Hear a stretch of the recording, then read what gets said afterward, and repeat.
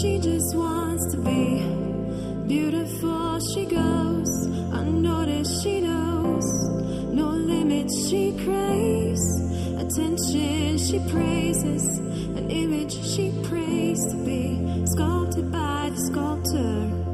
Oh, she don't see the light that's shining deeper than the eyes can find it. Maybe we have made her blind, so she tries to cover up her pain and cut her walls away. 'Cause cover girls don't cry after their face is made.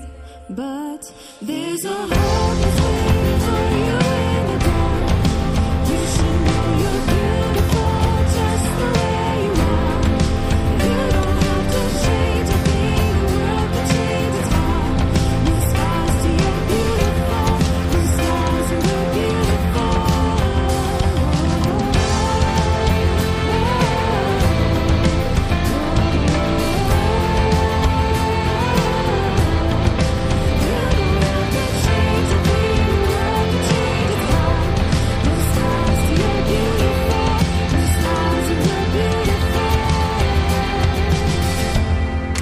She has dreams to be an envy, so she's starving. You know, cover girls eat nothing. She says beauty is pain and there's beauty in everything. What's a little bit of hunger? I could go a little while longer. She fades away.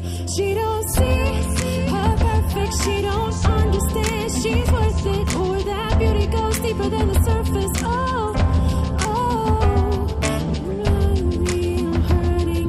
Let me be your mirror. Help you see a little bit clearer. The light that shines within. Is waiting for you in the dark. You should know you're beautiful just the way you are. You don't have to change a thing, the world could change its heart. No scars to your beautiful, no stars and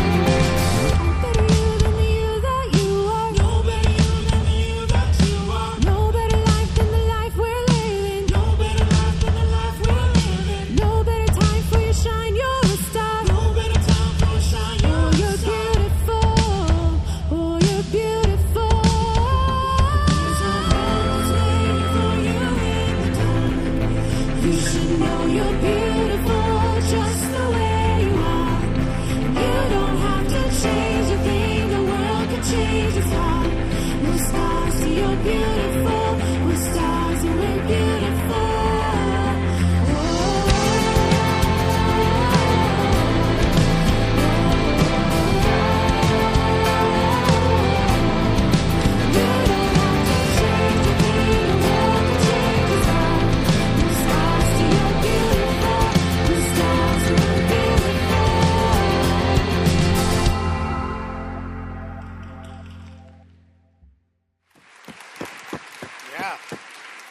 That is so awesome. Good morning, everybody. You are beautiful. Receive that. Yeah. So, hey, we are so glad you are here today and so glad that you have chosen to come this morning and not be fooled by this weather and pull out the barbecue and the lawn chairs and all the good stuff and, you know, have a picnic or go bird watching if you've heard the birds starting to chirp and everything. But we got an exciting service planned for you today. But hopefully everybody received a program. There's a couple things I wanted to point out to you in this program. First and foremost, this is a time that we are recruiting for our internship program. It's a 10-month program, formal program that Kensington actually has for people who are interested in ministry or really something God's put on your heart and you're trying to figure that out. And what the program is about is really learning operationally, being mentored, and by our staff here and also classes that one takes in this 10-month period of time. And it's through a variety of our different departments, whether it's our arts team, whether it's global partners, or even discipleship, or any of the others. It's really something to think about if you're interested in that. And again, this could be for anybody. There's a young lady named Maggie Youngs who's outside at a table that says internship, and she would love to speak with you about that. Second of all, we have again this weekend our Connection Fair. And if you've seen in the lobby there, the balloons and the flags, when you go out here to the left side, it's all laid out there. And let me kind of guide you through that because, our groups are really about getting into community here at Kensington. We know there could be a lot of people, it could be overwhelming, and this is an opportunity to find a group that's right for you and what may be going on in your life and doing life with other people. So what you'll find out there is we have our groups like our men's group, our women's group, mixed, singles, couples, families, and those are a lot, again, of our small groups. We also have our care ministry. So for Celebrate Recovery, Grief Share, Beyond Divorce. In fact, this week we have Grief Share group that's starting up new. So I welcome you into that if you're have experienced a loss in your life, whether it's recent or in the past. And then also we have our classes. We have Financial Peace University starting up tomorrow. Still time to sign up for that. Bible Basics this week. Alpha. We also have a parenting class as well. One of our other new groups that we've started is called K-Friends. So if, for teens or adults with special needs, I would recommend seeing somebody at the table over there. Men, we have a new class starting out. A new study starting out this week called A Man in His Marriage. And this is not just for men who are married. This is for any man, whether you're single, whether you're engaged, whether you're divorced. I welcome every man into this.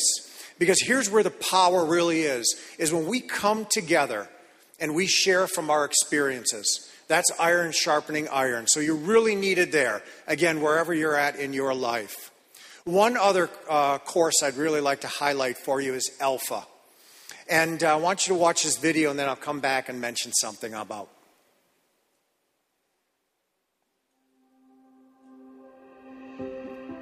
Life is busy. Every day we ask questions like, what's happening today? What should I wear? How am I going to fit everything in? But then there are bigger questions like, why am I here? What's my purpose? Where am I heading? Is there more to life than this? These are some of life's big questions, but there's rarely enough time to think them through. That's why Alpha exists. Alpha is a place to explore life's big questions in a safe and open environment. It's a series of sessions where anyone can share their thoughts and opinions and ask questions without feeling judged. When you come to an Alpha, you'll notice that first, there's food. Whether it's a full meal or a light snack, this is the time to get to know each other in a casual setting. Next, you'll watch an Alpha Talk. The talks are created to engage and spark conversation. They explore big issues around faith from a Christian perspective. After the talk is a time for discussion. This is the most essential part of any Alpha. It allows everyone to share their own opinions on the ideas presented in the talks. It's a time for people with different thoughts, beliefs, and experiences to ask honest questions and have open conversation. Every week, there are guests coming for the first time to an Alpha in their community. Alpha is for everyone, regardless of background or beliefs. There's no pressure, no follow-up, and it's completely free to attend. Come and explore life's big questions. Find an Alpha near you today. All right, so you don't have to go far to find that Alpha because we have it right here at this campus on Wednesday evenings at 6:30. We start out with a hot meal, and then we go into the class. New this season, we're actually offering Youth Alpha for teenagers. And I have Rachel here, who's one of our Alpha on our Alpha leadership team. And between her and Brian, they're going to be leading the Youth Alpha course. And so parents of teenagers or teenagers who are here, we really welcome you into that. It happens at the same time. So if you come as a family, you can just come at that same time. But there's different classes. You're just across from each other. Okay? So any questions on that? Again, when you leave here today, go right to the right side. All the tables are laid out there. You could speak to Rachel. You could speak to anybody about the different groups and courses and get signed up then. All right? So I would love to welcome everybody next to do our Kensington Crunch, to stand and greet one another. But there's a condition to this. Every hand you shake, look that person in the eye and tell them, you are beautifully made. Thanks, Rachel. Perfect. You are beautifully made, brother.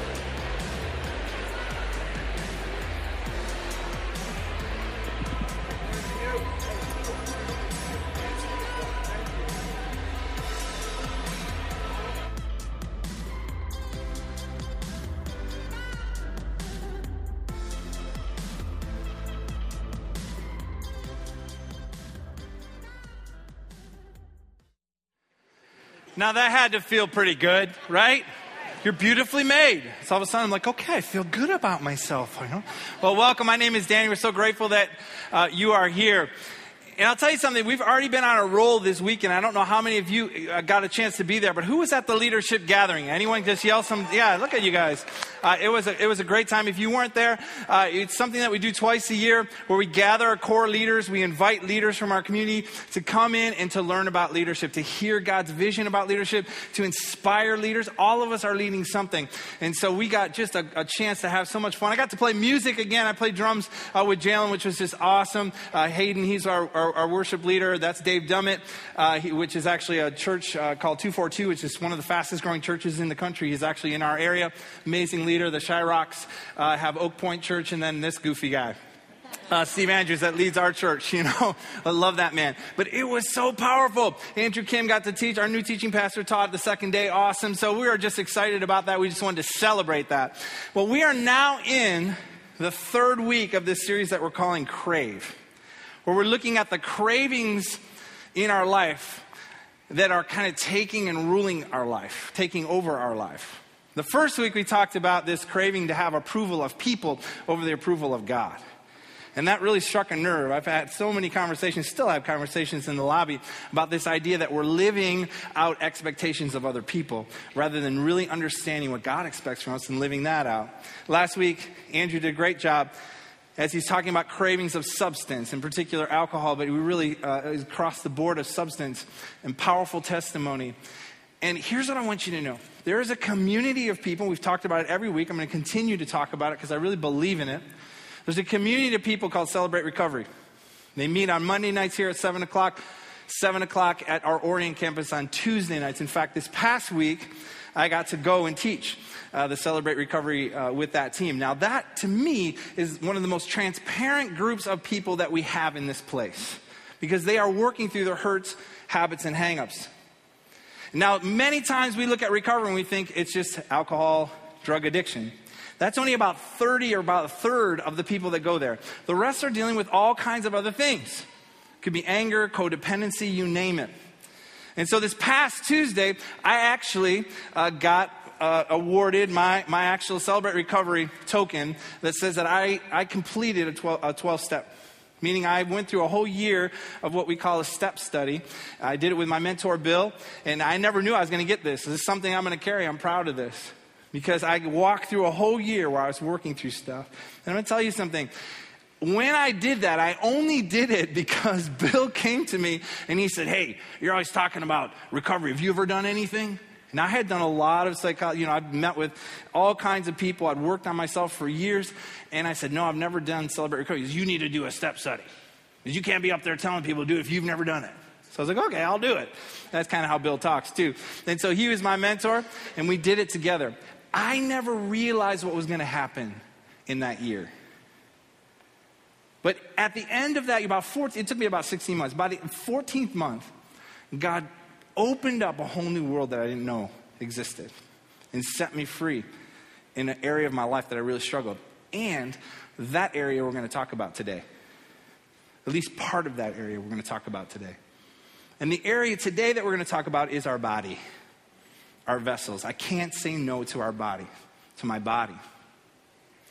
And it was so funny because at the leadership gathering, our production intern, Don, he comes up to me and goes, at the end of the whole thing, he goes, hey, so are we talking about body image this weekend? And I said, okay, yeah, we started talking about that. He goes, are you teaching? I was yeah. He goes, I have a challenge for you. And I leaned in. I was like, yeah, what's the challenge? He goes, I challenge you to teach with your shirt off. So that's what we're going to do today. Time out. People are like, that's a bad image. You're like, why did you start that way? So here, but I'll tell you something. In our Western context, body image and the expectations are off the charts. People are literally altering their body, at times risking even death, to find some kind of perfect image. I don't know if you've seen some of these images. There's even a woman, I don't even know where she's from, somewhere around the world, that's trying to create in herself an actual Barbie doll. Like she wants to become a human Barbie. It's unbelievable what's happening. There's crazy stats out there too, from just health and fitness magazines and web pages. Listen to these. 1 out of 5 men and 2 out of 5 women would trade 3 to 5 years of their life to achieve their weight goals. The diet industry has sales of $40 billion a year. Billion. Think about that. 41.3 million Americans have a gym membership, up almost 23% since 2001. And young girls fear becoming fat more than nuclear war, cancer, and losing their parents. It's crazy, isn't it? Photoshop, airbrushing, social media, altered images, plastic surgery have all contributed to this idea of creating a false, unattainable image. And I'll say, especially for women in our culture. What our culture has done, what we've painted, I would say this, what men sometimes have painted, and I'm not shaming men in this room, but what has happened in our culture is unbelievable. What's happening even now in our culture. Now, here's what I want to say to all the women in this room on stream. This place, this church, our church, Kensington, not just Troy, but all of our campuses need to be a safe place for our women. You come in, and this is a place where you are viewed solely as God sees you. That this has to be a place where you come in and you can go, and men, we need to create that even more and more and more. We really do. It's a big deal. Because I can't believe the distorted images that are happening now in our society. And so how can we see our bodies differently? That's what I'm hoping will happen today. How can we see them differently? How can we get up in the morning and feel at peace with the vessel that God has gifted to us? There's many days, and this is not just for women, it's for men as well. Many days you get up and you look in that mirror and you're like, I don't think you're thinking, I'm beautifully made. I think there's something else happening in our minds.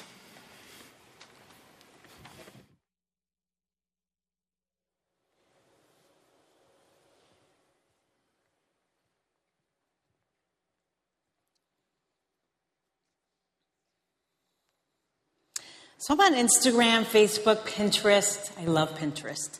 I watch TV shows, I read self-help books, and I feel like we're getting all of this information, so much advice like how to be beautiful at any age, useful, how to be the best version of yourself, how to dress to look thinner, all the most amazing, wonderful ways to take good care of yourself. Hide your hips, hide those wrinkles, hide yourself. How to love yourself, how to free yourself, how to be yourself, how to lose 10 pounds in 2 weeks, how to lose 10 pounds in 10 days, and my personal favorite, how to lose 10 pounds in 2 hours. Finally, a diet plan I can commit to. How to curb your cravings, how to tell good carbs from bad carbs, although I'm not convinced there are any bad carbs. How to eat chocolate and still lose weight, that's what I want to know.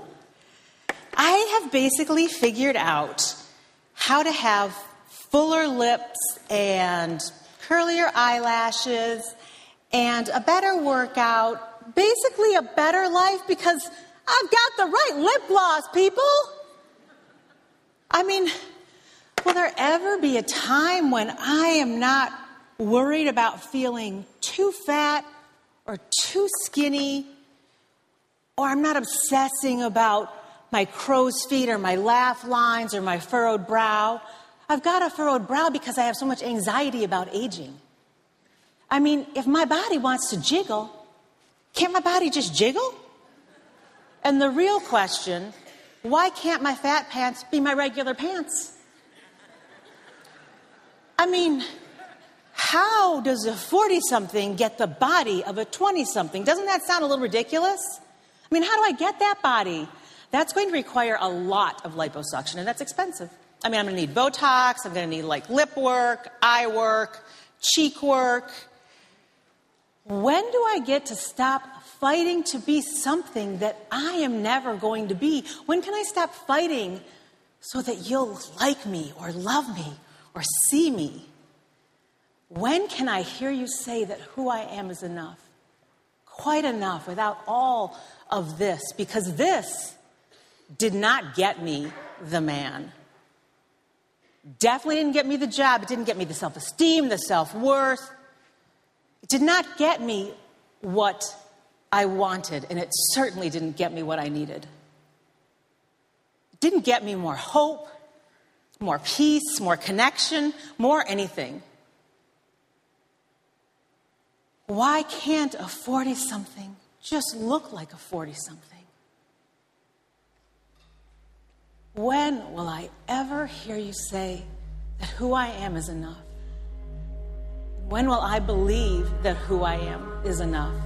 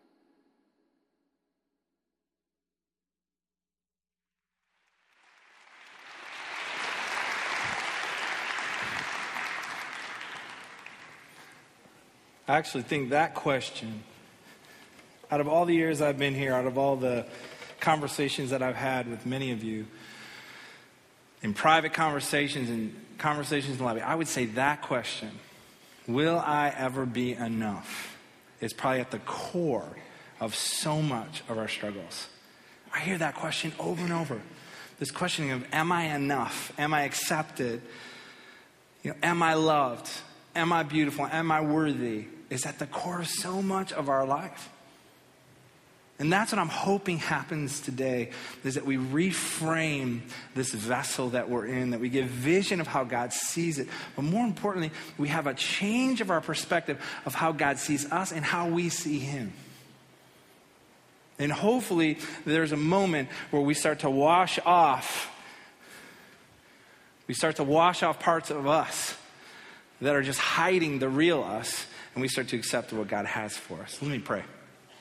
Lord, that's what we really desire. Father, I desire strongly to hear the sounds of falling chains, meaning, Lord, that the things that are wrapped around our hearts, that the images we have of ourselves that are false, that are expectations of others that have been placed on us, Lord, I ask that they fall away, and for a moment, we actually get to experience how you see us as a community and individually. Lord, we know when those moments happen, everything can change. And so, Lord, I'm asking for that. Let my words not be my words. Let them be your words. My words will amount to nothing, but yours have eternal power. Lord, speak to our hearts. Let us have ears to hear and eyes to see you in a new way. Amen. Well, all of us come in different shapes, different sizes, different kinds of bodies, everything unique. Some of us are made bigger than others, smaller, everything in between. In fact, my dad, he's a big man. He's got these hands, are like old school hands. I love his hands. He could put his hands across my whole face and just hold them, I've always loved that about my dad. This is a side note. When I was a kid, I used to take his hands and just pick his nails. He hated that. That's a side note. It has nothing to do with our day. He was just like, stop it, son. He doesn't talk like that, like Popeye. But one thing I love about my dad is he's just a big guy. And he went to get knee replacement several years ago. And he went in, he had a full replacement on his right, a half on partial on his left. And when they went in to do it, they had to measure. And the doctor came in and he said, I had to order the biggest knee replacement I've ever ordered in my history of doing these. Like, he goes, you have the biggest bones I've ever seen in my life, right? My dad, that's just his body. It's unique. God has made us all unique. We all have unique vessels. And I love the word vessels that hit me this week. Our bodies are vessels that God has given us. And the idea of a vessel to me in my brain takes me right to the actual shoreline of the ocean. When I think about a vessel, I think about what would it be like if you had to cross the sea, if you had to go across the ocean. What kind of vessel would you like to be in? Because all of us are in a journey in our life. Every one of us. This is a long journey. And if you got there and you were going to get into a boat and it had holes in it, or the mast wasn't really working, there was sails, or the motor wasn't working, or there was weak spots, what would you do? You would fix that. You're not going to go out on the ocean. Now, some days on the ocean are going to be just still. But other days you're going to have 30-foot rollers. Guess what? That's life. That's what we live in. And these are the vessels that carry us. And so to me, it's a beautiful picture to say, we are in these vessels 24 hours a day. We have a strange relationship with our body, actually. It's really unique. But it's a big deal how we view our body, how God views it, and how we care for it. And so I'm going to go back to Romans 12. This is the Apostle Paul speaking. We've used this scripture a couple times. It's sort of a theme for this series, Crave. But I want to read this again. I'm going to use another part of it in a little bit. But Romans 12:1 says this. And so, dear brothers and sisters, I plead with you. And I want you to hear this today. I plead with you to give your bodies to God. Give your bodies to God because of all he has done for you. Let them be a living and holy sacrifice, the kind he will find acceptable. This is truly the way to worship him. Now, I don't know if you look at your body as holy. I don't know if you look at your body as this living, holy sacrifice. You look at it as something that is worshiping God. Many times I'm just thinking, this does not feel holy. This does not feel worthy of handing over to be worshiped to God. There's many days I've thought that. You've thought the same thing. That's why you're nervously laughing.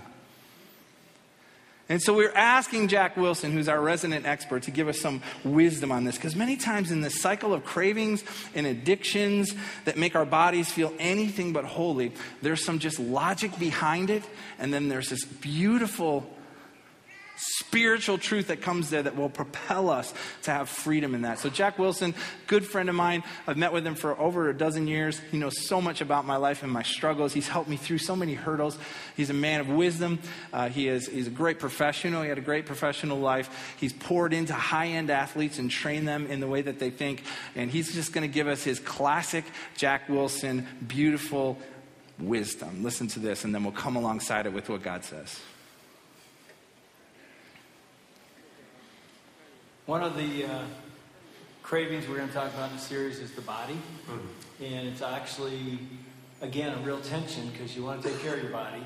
Mm-hmm. It can become something that gets out of control, either with fitness or eating, overeating, under. So talk about that a little bit. When does the body become a danger? Well, the body has two pieces to it as I understand the question. One is reality and the other one is not reality. Okay, when we're in a circumstance or situation as we are in our culture with an absolute pandemic of obesity and all the diseases that go with obesity, that's something that we have to be aware of and alert, and we have to have good nutrition, we have to have exercise. I have so many people over the years who've come to me about weight issues, how can I lose weight, how can I control my weight? And I'm really a person who believes that the simple and easy are not synonyms, never have been, never will be. But when someone says that to me, I give a simple response: eat less, exercise more, and then you'll have the probability that you'll have less of an issue with controlling your weight.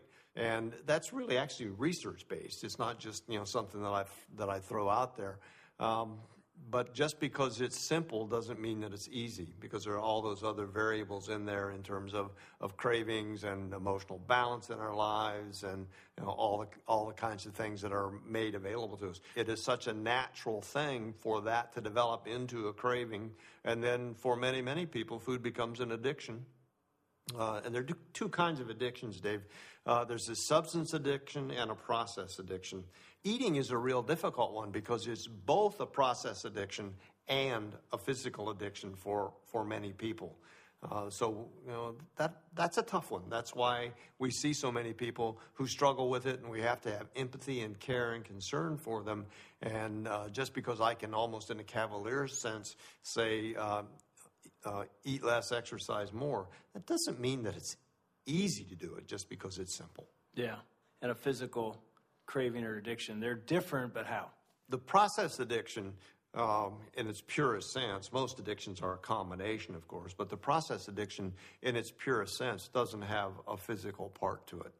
Okay, and I'm going to go back to the body and image thing. That's a process addiction in many ways, whether we're talking about all the way at the extreme, of anorexia, or whether we're talking about people being obsessed about having the perfect body. Culture sets up norms, and the cultural norm that has been set up for us is lean, six-pack, no bulges, all of those kinds of things. That just isn't realistic. Right. So in the process of attempting to get there, and trying to get as close to that as we can become obsessed with exercise, and we can become obsessed with controlling food, and that is the process that we have become addicted to. Does that make sense? Yeah.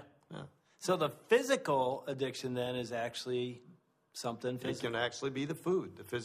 You can be physically addicted, to food, because it triggers all kinds of different kinds of things. Some of us are very, very sensitive to our palate. We get great pleasure from eating certain kinds of foods prepared in certain kinds of ways. And others of us become addicted to the physiological response that we get. And then others of us get physiologically addicted to never feeling full.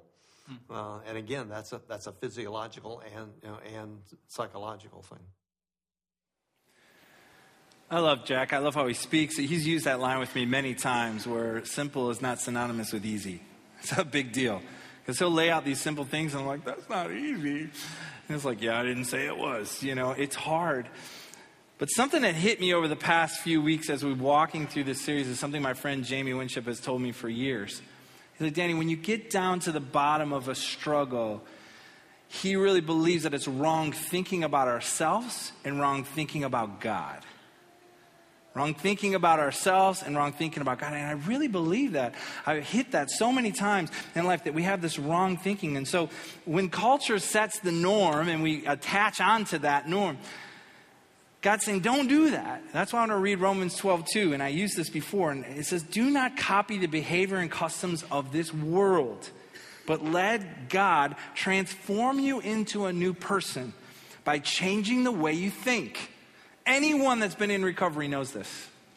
You have to change the way you think. You have to have a mindset shift. It's core to it. And so I want to give you just a few thoughts, 5 thoughts, and surround them with scripture to gain a new way of thinking about our vessels, about our bodies. And here are the 5. Our bodies belong to God. Our bodies need care. Our bodies have a purpose. Our bodies are a temple, and our bodies matter to God. Our bodies belong to God. Our bodies are not our own. It's an odd statement. You're like, yes, they are. They're my own. I own this body. It's mine. I'm with it 24 hours a day. This is not your body. God has given them to us. God's created our body and given it to us as a gift.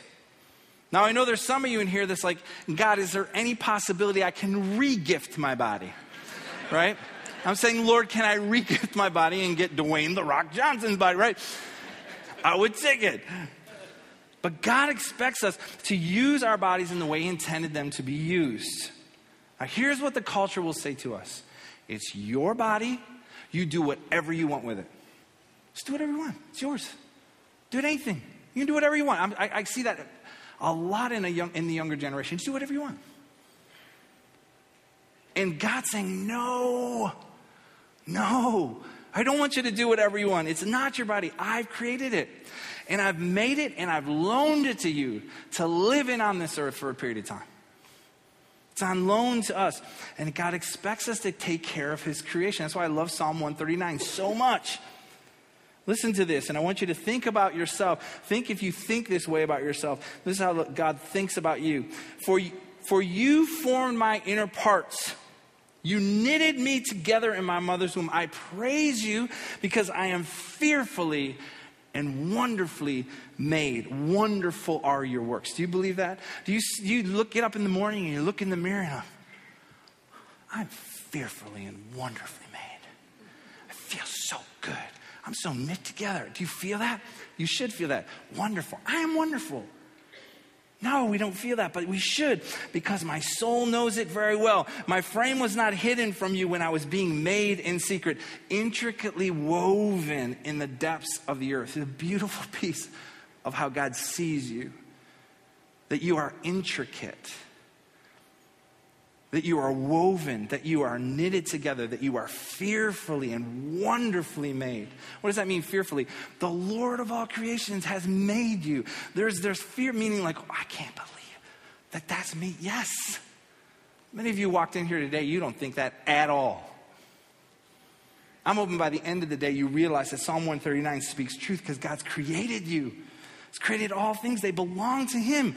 And our bodies are on loan, created by God. Now, the Greek philosophy, certainly pressing back, the Apostle Paul would press back on the Greek philosophy many times of Aristotle, Socrates, or Plato. They would have a different kind of philosophy. It was sort of this dualism thing where your mind and your spirit were very much seen as something that would be, that you have to steward and take care of and make and be holy, but your bodies weren't.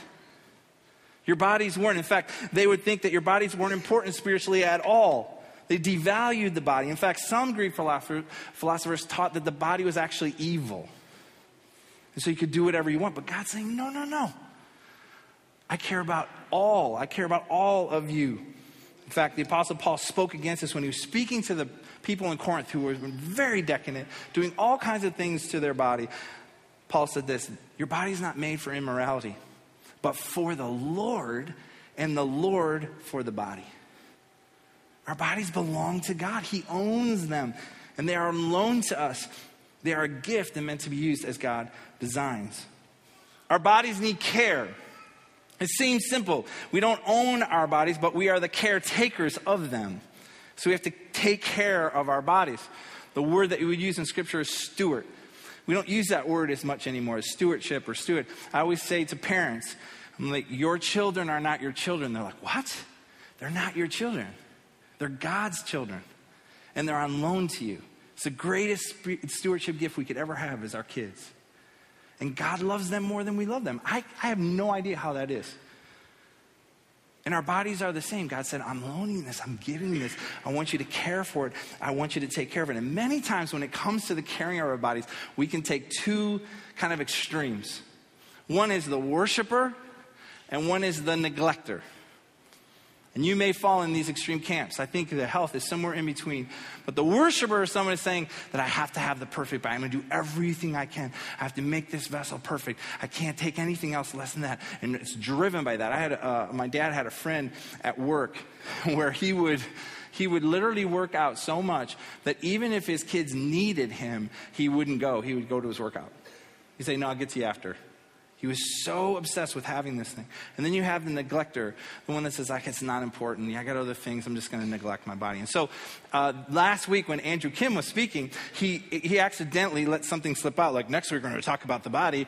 And, I have a little bit of an issue with that. And I was like, oh, take note. And then I went to his office this week and I'm like, Andrew, you said this. What did you mean? And what he shared was so powerful. And here's what I think. I think God brought Andrew and I together for a reason, because we are the extremes in some ways. And so I'm going to have Andrew explain his extreme, and then I'll explain mine. So go ahead, share your heart. Thanks, brother. Appreciate it. And so I was telling Danny this past week just a little bit about my struggle and my journey. And something that you probably noticed about me is that I am Asian. And if you didn't know that about me, surprise, I am. And so, but specifically, I'm of Korean descent. And so that's the culture that I grew up in. And so similar to American culture, Korean culture places a high value on the external, on physical appearance. So I remember, just to give you an example of that, I remember when I was growing up as a teenager, some of my female friends, they would go to Korea for a summer in order to get surgery on their eyelids. Because Asian people, Korean people, I should specifically say, they tend to have smaller eyes than Caucasian people. And one of the reasons why is that they do not have a double eyelid. They don't have a fold on their eyelid, which tends to make your eyes bigger. And I was telling Danny this past week that I have one eye that has a fold and another that doesn't. And I remember I was in Korea one year and my cousin said, oh, you have that. That means that you're a player. That's what that means. And so I was like, all right, that's cool. I told Danny that and I was like, oh yeah, of course. Yeah, that's exactly who I am. But some of my female friends, they would go to Korea and they would have this surgery. And then they would spend a few weeks in Korea recovering, and then they would come back, and then they would have this fold in their eyes, and their eyes would be noticeably bigger. And it was a sign of beauty, and they would do this because it was that important to them. It was important in culture, in that culture.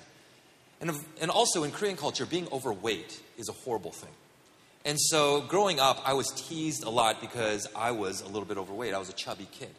And so I remember when I was 12, 13 years old, standing in the gym at my local community center, because I said to myself, you know what, I don't want to be teased anymore. I don't want to be like this anymore. And so I started working out, not because I was playing sports and I wanted to be better in that area, but just simply because I just didn't want to be overweight. And then that happened for years, and that started me on a path, a very unhealthy path. And the point in my life where I came to realize, you know what, I think this is a problem in my life was in my early 20s. And at the time I was working for a humanitarian organization, and I was based out of Texas. And on some of these days, we would have some crazy days. We would start work at 7 a.m. and we would go all the way till like 11 p.m., 12 p.m., midnight. And most of my colleagues, all my colleagues would go home and try to get some rest before the next day came. But what I would do is that I would go to the gym on campus. And it wasn't a big gym, and there's this like one little tiny light in that gym, and I would turn it on, and I would basically be working out in the dark. And on one night, I looked around thinking to myself, what am I doing? I'm exhausted. Why am I here? And I realized that, you know what, working out, if I allow myself, if I don't work out, or if I feel like I'm letting myself go, I came to realize that I feel like I have less worth in my mind. I have less value in my eyes. And even coming here, it's still a struggle to me. I feel like I've experienced a lot of healing, but even moving here to Michigan, one of my big concerns was, where am I going to work out? If I eat something, if I go to McDonald's with my kids and I eat a Big Mac, I feel like, oh man, I have to work out more. If I miss a workout, I think to myself, I worry. And I can almost feel my self-esteem dipping. And I sort of almost like grab my obliques here and I say, oh no, I'm starting to gain weight. No, you're not. Thanks, I appreciate that. But that's a little bit of my journey. And I wish I could say, hey, you know what, I'm free. But I'm hoping, every single day with amazing people in my life like Danny, I'm hoping to move towards greater freedom every single day. So thank you so much for allowing me to share my story. Thanks, buddy. I appreciate it. Yeah, so in some ways, I have a very different journey because when I was a kid, I was super thin. And I was really tall. And in fact, my chest would kind of cave in. That's how thin I was. And, as I got older, I was just like, like I was the most awkward looking guy. And I just couldn't gain weight. And I would tell my mom, I gotta gain weight. I have to gain weight, And so I would eat more, nothing. And so my brother Joe was totally opposite. He was big, barrel-chested. I'm not kidding. This is a true story. I literally saw my brother pick up the front end of a car and move it. That's how strong he was. And then here's me. I'm like, I can do a toothpick. No, I was so different. Look like me. And so when I got a little bit older in my teens, I started working out like crazy. And my brother was a boxer, so we had a whole setup in the garage so I could do speed bag and body bag, and then I would lift weights, and I would do everything, and it just didn't seem like anything was working. And I remember going to my mom, and I was like probably 16 years old. I'm like, it's not working. Nothing's happening. So they asked this guy that worked out, he goes, just tell him to drink a bunch of milkshakes. He'll gain weight. So that's what I was doing. I was like, I wasn't gaining weight at all. My mom looked at me one day and she's like, you're going to regret this when you get in your 30s and 40s. I'm like, no, I'm not. Oh, Lord, am I ever. So anyway, so I go through this journey, but here's the thing. I worked out all through my 20s into my 30s because I was a musician. I was a drummer in particular. We'd play long sets. I had to be in shape. So I really worked. And when I got into my early 30s, I really struggled with mental illness. Deep depression, deep darkness, deep anxiety. You heard some of that story. And so partly what happened was when 18 years ago, I finally decided I need to work on the inside of my life. I need to figure out what's triggering this. Jack even hinted to that. It's not simple and easy. It's simple, but it's not easy. There's a lot of things that trigger it. There's internal work that we have to do. And in fact, I would say this. I still believe that the most powerful work we can do is in the inside parts of our life. I really do. Even Scripture says that the outward is fading away, but the inward's being renewed. Now, having said that, over the past 18 years, I've become out of balance. And I've worked so much on the internal that I've pushed away the physical. And so somewhere along the lines in the last 6 months or so, I was like, man, I got to make a change. Something has to happen. And so I really have made a commitment to try to change that and to try to do it. Now, most people would say, whatever you do, don't start a diet in the beginning of December. Just get through December and start the new year. I figured this. Since I'm kind of a food addict, I'm like, I'm going to start in the beginning of December. And if I can make it through the holidays, score. And so since then till now, I've lost 15 pounds. That's a good thing. And I'm telling you that because I want you to hold me accountable. No, actually, I really don't want you to hold me accountable, but you probably will. So if I'm in the lobby eating a donut, say, don't do that. But here's the thing. You will hold me accountable. I remember walking in the lobby once, I'm not kidding. And I walked up and this guy goes, hey, wow, it looks like you lost some weight. And I was like, oh, yeah. And I lost a little bit. And the other guy looks at me and goes, he's up and down all the time. So he said to me. That was encouraging. I felt good about myself after that. We have to care for our bodies, and I really do need to care for the body. I really believe our inner life is working, but it is so important to have a balance of physical and spiritual in and out of our. So our bodies belong to God. They need care, and our bodies have a purpose. This was a tipping point for me. This is what I'm passionate about this point because this is what hit it for me this past year. Our bodies have a purpose. Why do we take care of our bodies? Is it for our own glory? Is it for just us to go, look at how awesome I am? I had a friend of mine, Bradley Russ, here that just came in from Africa. We had him on stage several months ago. He moved to Africa in the middle of the bush to do unbelievable ministry. He's really in good shape, and it is hard sledding up there. It is just so intense, and he has to be in physical shape. Why? What's our purpose? Here's what happened to me. A few months ago, they said, we're going to take a trip to Nepal. And I've been to Nepal already. I love it.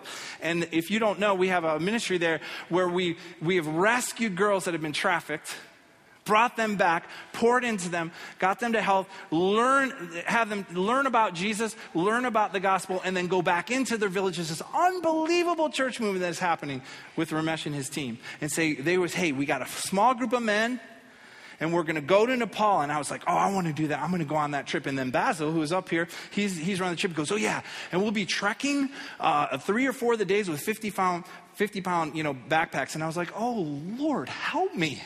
Like, that's not going to work. This is not trekking right now. But here's what hit me. It hit me so strongly. It's like, I don't want to be disqualified from this. I want to do this. And all of a sudden, there was something that hit me. The scripture came to light so deeply to me where Paul is talking to the people in Corinth, and he says this, don't you realize that in a race, everyone runs, but only one person gets the prize? So run to win. All athletes are disciplined in their training. They do it to win a prize that will fade away, meaning a prize of this world. But we do it, the ones that follow Jesus, for an eternal prize. So I run with purpose in every step. I'm not shadow boxing. I'm disciplining my body like an athlete, training it to do what it should. Otherwise, and this is what I fear that after preaching to others, I myself may be disqualified. I don't want to be disqualified. I want to be able to have the ability to step into the purpose that God has for my life. I don't want to be limited. Now, look, it doesn't matter what we do. Our circumstances are our circumstances. It doesn't mean that I can lose all the weight in the world. It doesn't mean I'm going to be perfectly healthy. But what it does mean is that I can actually have a purpose for my life and say, I'm going to be ready when God says go. And I think we need to realize that God has a purpose for our bodies. Our bodies are a temple. Corinth, of all places, would understand this when Paul pushed so hard and said, your body is a temple. They knew what that meant. Corinth was a place where there was so much decadence and abuse of the body and even the temple. And Paul, in this passage that he shares with them, is addressing sexual misconduct, but it can be seen in the greater picture. He says this, don't you realize that your body is the temple of the Holy Spirit? I don't know if you've ever viewed it that way before. The Holy Spirit who lives in you and was given to you by God. When God puts his Spirit inside of us, our bodies become the temple. And the people knew what this meant. The temple was an intense place at the time. They understood how radical this idea would be. The temple was a temple of where God was housed, and only one person, one time a year, the high priest would ever be able to enter the temple. No one else. They knew what that meant. It was so holy that it said that they would tie a rope to the person as he entered the Holy of Holies, entered into the temple. In case he came in contact with God and just died, they could pull him out. And Paul's saying, guess what? The Holy Spirit dwells inside of you.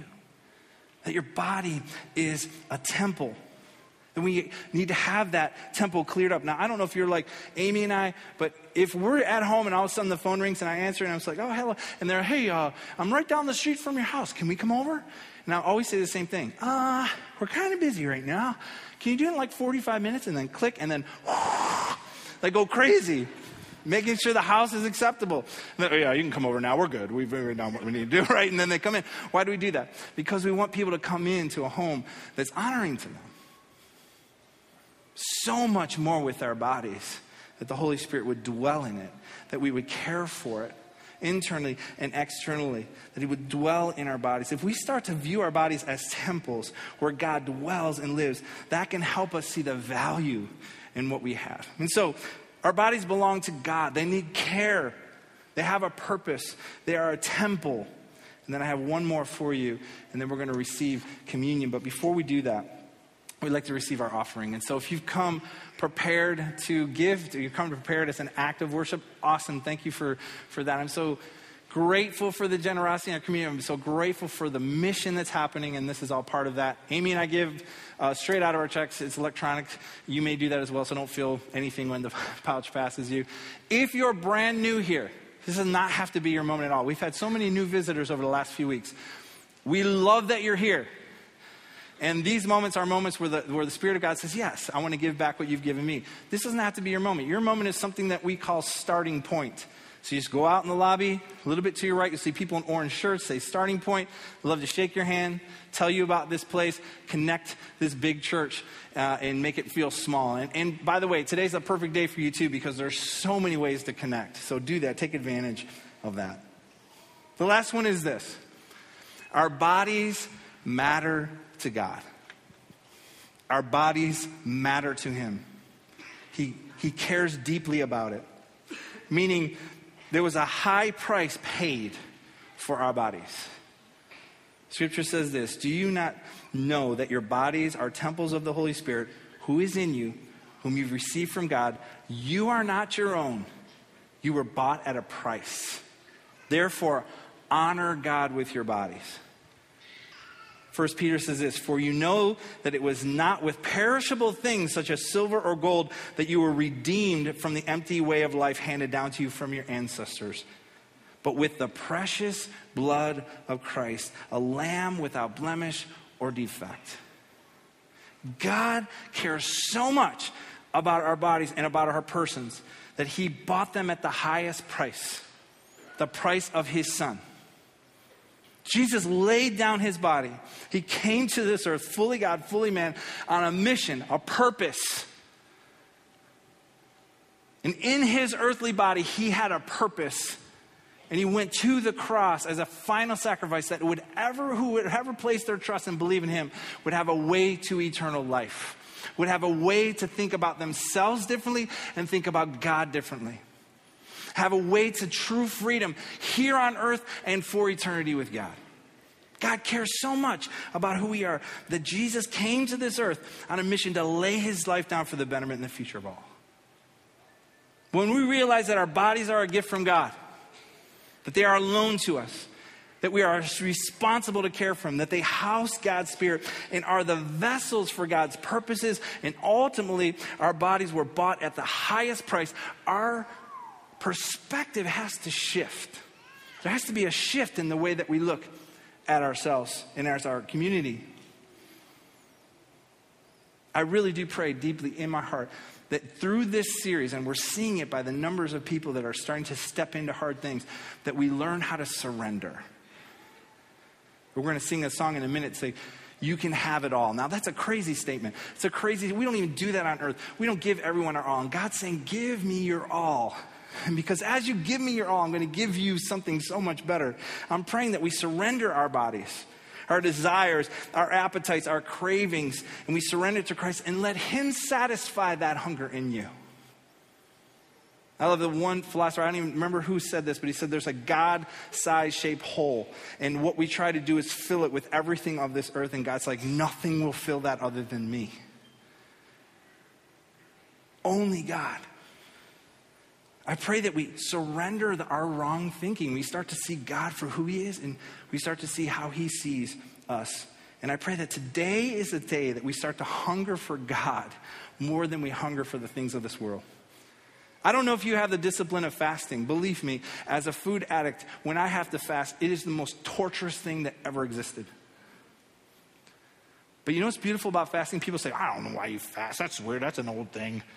No, you know why I would do it? Because as you fast, even if it's for half a day or 2 days or 3 days or a week. Dave Wilson said this to me years and years ago. He's one of the founders of our church, lead pastor at Orion Campus. He said, I fast, and he said, when I fast, every time I get a hunger pain, I say to God, would you fill that? And I'll tell you something, that is so powerful. Because it's not just food you can fast from. You can fast from all the things that are the cravings of your life that are taking over your life. And as you fast and as you have a desire and a craving to do that, Lord, would you fill that craving? Don't let the world fill it. And so we're going to receive communion. And I think it's a perfect way to give us a new perspective as we start to realize that God laid down His body. And as we have the bread in our hands that symbolizes His body, we're going to receive that and say, Lord, would you fill the cravings of my life? So let me pray, and then the band is going to do that, and the ushers are going to come down and we're going to receive communion together. Lord, thank you. Thank you for your Son. Thank you for a way back to you through our faith and belief in Jesus Christ. Lord, we believe what the scriptures say, Lord, that there is a God-sized shaped hole in us, but only you can fill that. Only you can give us our identity. Only you know who we are. You are the one that molded us, shaped us, intricately wove us together. Father, I pray that through these truths, we are set free to surrender our body to you. Pray in Jesus' name. Amen.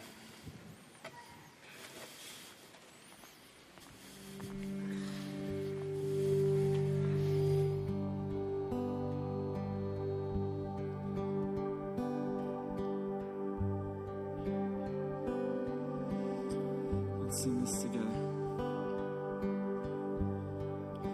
You can have it all, Lord. Every part of my world. Take this life and breathe on this heart that is now yours. You can have it all, Lord. Every part of my world.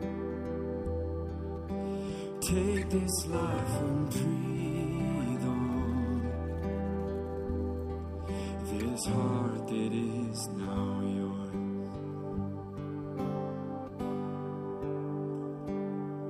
And oh, the joy I've found, surrendering my crowns at the feet of a King who surrendered everything. And oh, the peace that comes when I'm broken and undone.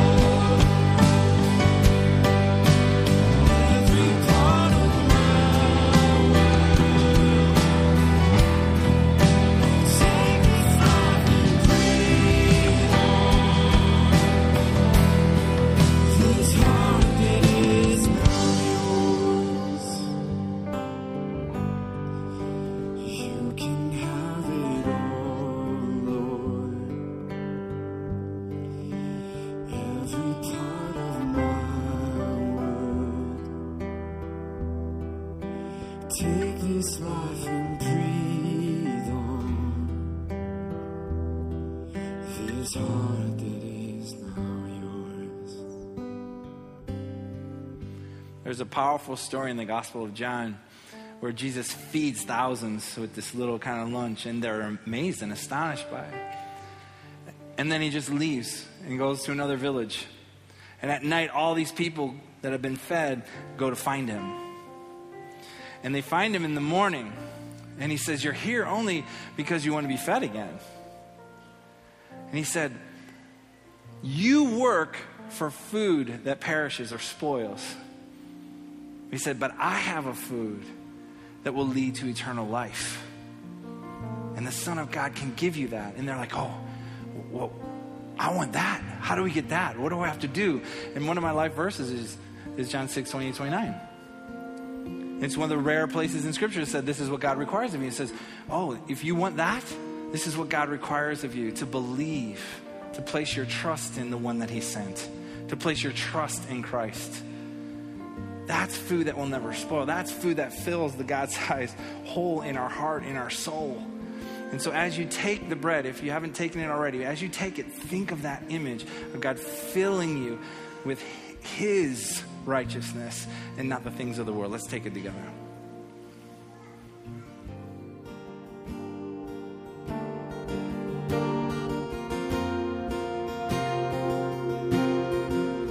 Let's continue to sing.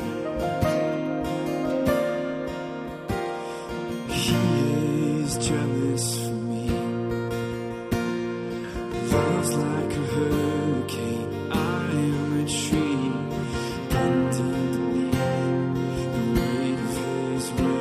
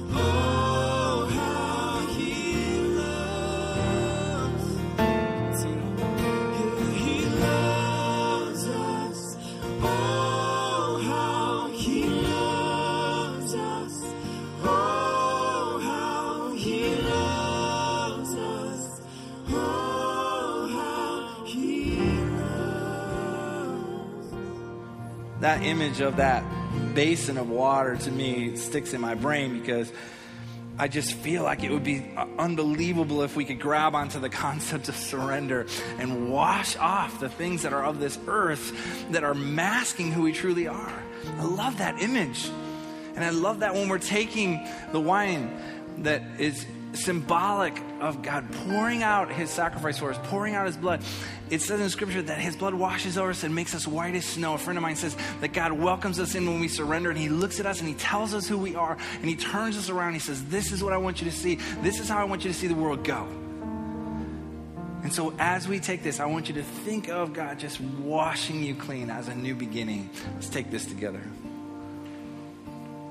Lord, thank you for your sacrifice. Thank you for washing us clean. Thank you for making a way for all those that place their faith in Jesus Christ, that they have a way to be washed clean. We are broken, Lord, all of us. I don't know what's happening in the room as far as people dealing with their vessels in their body, but Lord, through Christ, we have a way of having them restored over and over by coming to him and confessing and repenting and turning, and you turn us and send us back out. Lord, I pray for incredible surrender in our community. A cleansing like we've never seen before, and you pushing us in a direction that we can never imagine. Pray in Jesus' name. Amen. Well, listen, next week, when you come next week, it's our last week, we're doing something called a life token. We've explained it before. But if there's something in your life that you're going to surrender to God, we want you to bring it in. It could be a bottle. It could be anything that would symbolize makeup. Anything that if you have fear, anything that you have, bring it with you. And we're going to surrender that in our last week and say, God, this is a new day. Wednesday, 7 o'clock here, we have a guest speaker, Dave Gibbons. We'd love you to come and see him, a great author and pastor. Next week, Andrew Kim's going to be talking about digital devices. If you need prayer, down front in the lobby, and connect. We'll be out, the team will be out there to greet you and shake your hand. Have a great week.